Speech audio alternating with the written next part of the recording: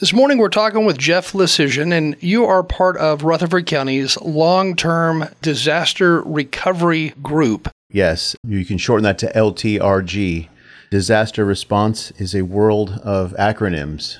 So there's your first one. So welcome to the world of disaster recovery, Scott. Thanks for having me. So first of all, tell us what this group is and how it came about. Sure. The long-term recovery group was formed in response to the April 1st tornadoes that came through Rutherford County, impacting most specifically in the Reedyville area and a couple others, but that was the primary kind of ground zero, if you will. And the purpose of the long-term recovery group is, I'll go ahead and just kind of read part of our mission statement, if that's okay with you. We spent some time putting this mission statement together so that we could be succinct. So the mission of the Rutherford County LTRG is to provide recovery services to individuals and families affected by the tornadoes that occurred on April 1st.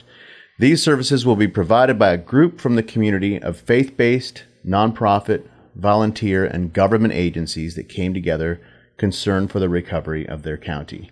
Advocacy will be provided for all survivors, regardless of race, creed, color, gender, sexual orientation, disability, or religious preference. The goal is to advocate to see all our residents fully recovered from the disasters. So I know that's a mouthful, but essentially what we're doing here is covering the gap that is left after folks exhaust their homeowners or renters insurance and any funds they received from FEMA in the form of SBA grants or loans. So some folks have received that assistance already and are still finding themselves unable to recover fully from the storms on their own. That's what we're here to help with. And Jeff, this community reminder of you being on the radio today, it comes at a time as places like Madison, Tennessee, Gallatin and Clarksville are starting that recovery process from the beginning after they were just hit by tornadoes. And I think this will give listeners an idea of just how long of a recovery process it is to recover from a tornado. That's exactly right, Scott. I started doing this disaster work almost 3 years ago. And, well, to be specific, it was March of 2021 that I started working for Lutheran Disaster Response. And the case that I was on at that time was the March 2020 tornado. And so here I was just being brought on board a full year after that tornado. And that was the first light bulb moment for me was, wait a minute, that's still going on? And it was just before the holidays last year, 2022, that we closed the last case on the 2020 tornadoes that came through downtown Nashville. So 2 years, unfortunately, is not unusual for a timeline for folks to fully recover from a disaster like this. And for those who had insurance, they're going to spend the first probably 2 years putting together list after list after list of contents that were in their home and literally anything they can think of. And that's a tough job to do. And that's just one portion of what people are going to go through. And then you have the exterior of the property to calculate. And then you have to negotiate sometimes with the insurance provider. And if you don't have insurance, it's another story altogether, because then you're looking at, I guess, going through what, FEMA? That's the next step. I haven't seen, for example, the tornadoes that came through this past weekend. I'm sure there will be disaster declarations by the state first and then by FEMA. That triggers the availability of those funds. We were declared for this tornado back in the spring, both. So those funds were available. And I guess if you are a property that was hit by a tornado and your area wasn't declared a disaster, then FEMA funds are not going to be available to help, to offset anything that maybe insurance didn't pay for. Yeah, unfortunately, that's true. In this situation, in our April 1st tornado, fortunately for those folks, it was declared. So those funds were available. That window has since closed. My message today, Scott, is for those folks who still need help in our community and to let them know that our case managers are up and running. We have a hotline and an online link where those survivors can reach out and speak with our case managers, who will respond to them within a couple of days of when they reach out. They'll speak with the case managers, provide all of their information, and then that assessment will show us as a group what the need is, and then we can go out about the business of trying to help these folks get fully recovered. And Jeff, have you already talked to some residents who were affected by that storm that came through back on April 1st of this year? Our case managers have, yes. Obviously, confidentiality is a priority for us. So the case managers have already spoken with several of the survivors. Our outreach today that you're helping out with, and we're grateful for, is to help find more of those survivors, the rest of those survivors, hopefully, and let them know that there is a further resource for them. And what kind of resources are available? I don't really know what types of services are going to be needed. Right. And I'm curious about that too. What do you anticipate, and what types of services are actually available? Sure. Give you a couple of examples. Let's say we have a survivor that their house needed repair, but not a complete rebuild. And their homeowner's insurance and their FEMA grants got them almost all the way through. And they need carpet. They need they need trim. They need, in some cases, it's the roof or, just something to get them to the finish line. And then the resources that we pull together, some of them are in kind. There are organizations that provide furniture or kitchen supplies or in-kind things of that nature. Then, of course, construction is a part of it. Some folks need the work done, so we're helping them get that work done and get those building materials. So just a couple of examples of the kind of things that we can do. And here's where problems arise, and I know this because we talked to folks from that Reedyville tornado that came through, and then we also went to Nashville, Madison, and those areas and talked to some folks who were affected by those most recent tornadoes. And some of them were telling us, I've got insurance on the structure, but I don't have insurance on the contents because I couldn't afford it. And then you have other folks out there who, in Reedyville, they quickly learned that building costs have since skyrocketed since their house was built, and maybe they had caps in place on their insurance, either to save money or that's just what that existing house was worth. So those are, I guess, just two of the things that people are going to be up against.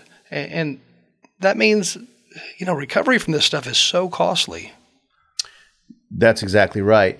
And I just need to be clear, when the case managers speak with these folks, they're going to get that accurate assessment. And it doesn't always mean that they're going to, if they had a $5,000 leather sofa, that they're going to get a $5,000 leather sofa.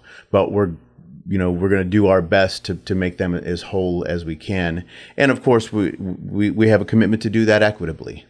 So if somebody, let's say insurance paid a portion of it, but yet they had this large deductible, is that something that can be looked at and possibly they be paid or helped out with through this LTRG organization or nonprofit, I guess? It doesn't really work like that. We don't provide any funds directly to the survivors. The idea is to provide them what they need in terms of work and materials. So if, I guess as another example, work is needed, what does LTRG do in helping that person get the work that is needed? Well, you've just provided me with a great opportunity to send a message out to the community. We have a great committee of folks from different walks of life. We even have somebody on our board to help provide legal aid to survivors. We are still in search of a few key members of the board. In particular, we're looking for a construction manager. Somebody, who's very familiar with the construction industry, who might feel the call to bring their time to the table. Once the case managers have assessed the need, then specifically if they have construction needs, then the construction manager can help walk them through okay, here's what you need. Here's how we put a budget together. Here's how we get contractors involved. So a call for that as well is something that I'm grateful that you've given me an opportunity to speak about. And again, we're talking to Jeff, and he is part of the Rutherford County Long-Term Recovery Group. And right now, first thing is to recognize this is for the April 1st of this year tornadoes that came through areas like Reedyville. And that tornado that did go through there was an EF2 tornado, and I was reading it had 130 mile per hour winds with it. It was quite destructive for anyone who has seen the damage out there, because some of that damage can still be seen today. It sure can, and it'll still be seen a year from now, some of it. How do people get a hold of somebody within the LTRG, and what do they need to have prepared ahead of time whenever they do get a hold of somebody, when they make that call or reach out to them through the internet? Sure. Is it okay if I give the number? Sure. Okay, great. So our partners at Tennessee Western Kentucky United Methodist Church, their disaster recovery team, they have partnered with us to do case management. I personally have worked with them on a number of disasters, a number of tornadoes and floods and disasters across the state. They are the best at what they do. So survivors that do still need help can call 615-270-9255. And within a couple of days, they will get a call back. And certainly the case managers will let them know, obviously, that they're going to have to provide some personal information for these assessments to be made. And they will walk them through that process and stay with them through that process. And we also have a survivor portal. I think you've been gracious enough to be willing to share that on the WGNS social media sites, and I appreciate that. So folks can probably go there would be the best way then for us to try to communicate a lengthy link over the air here. And we'll post that with this podcast. In fact, that link is already on our website. And if you just search for LTRG and then tornado, and it should pull that up. But what are some of the things that people can call and ask about that you will help out with? If their home still needs repair, if they're still unable to live in the home, even though they've exhausted those funds, or even if they are, but there's still work to be done.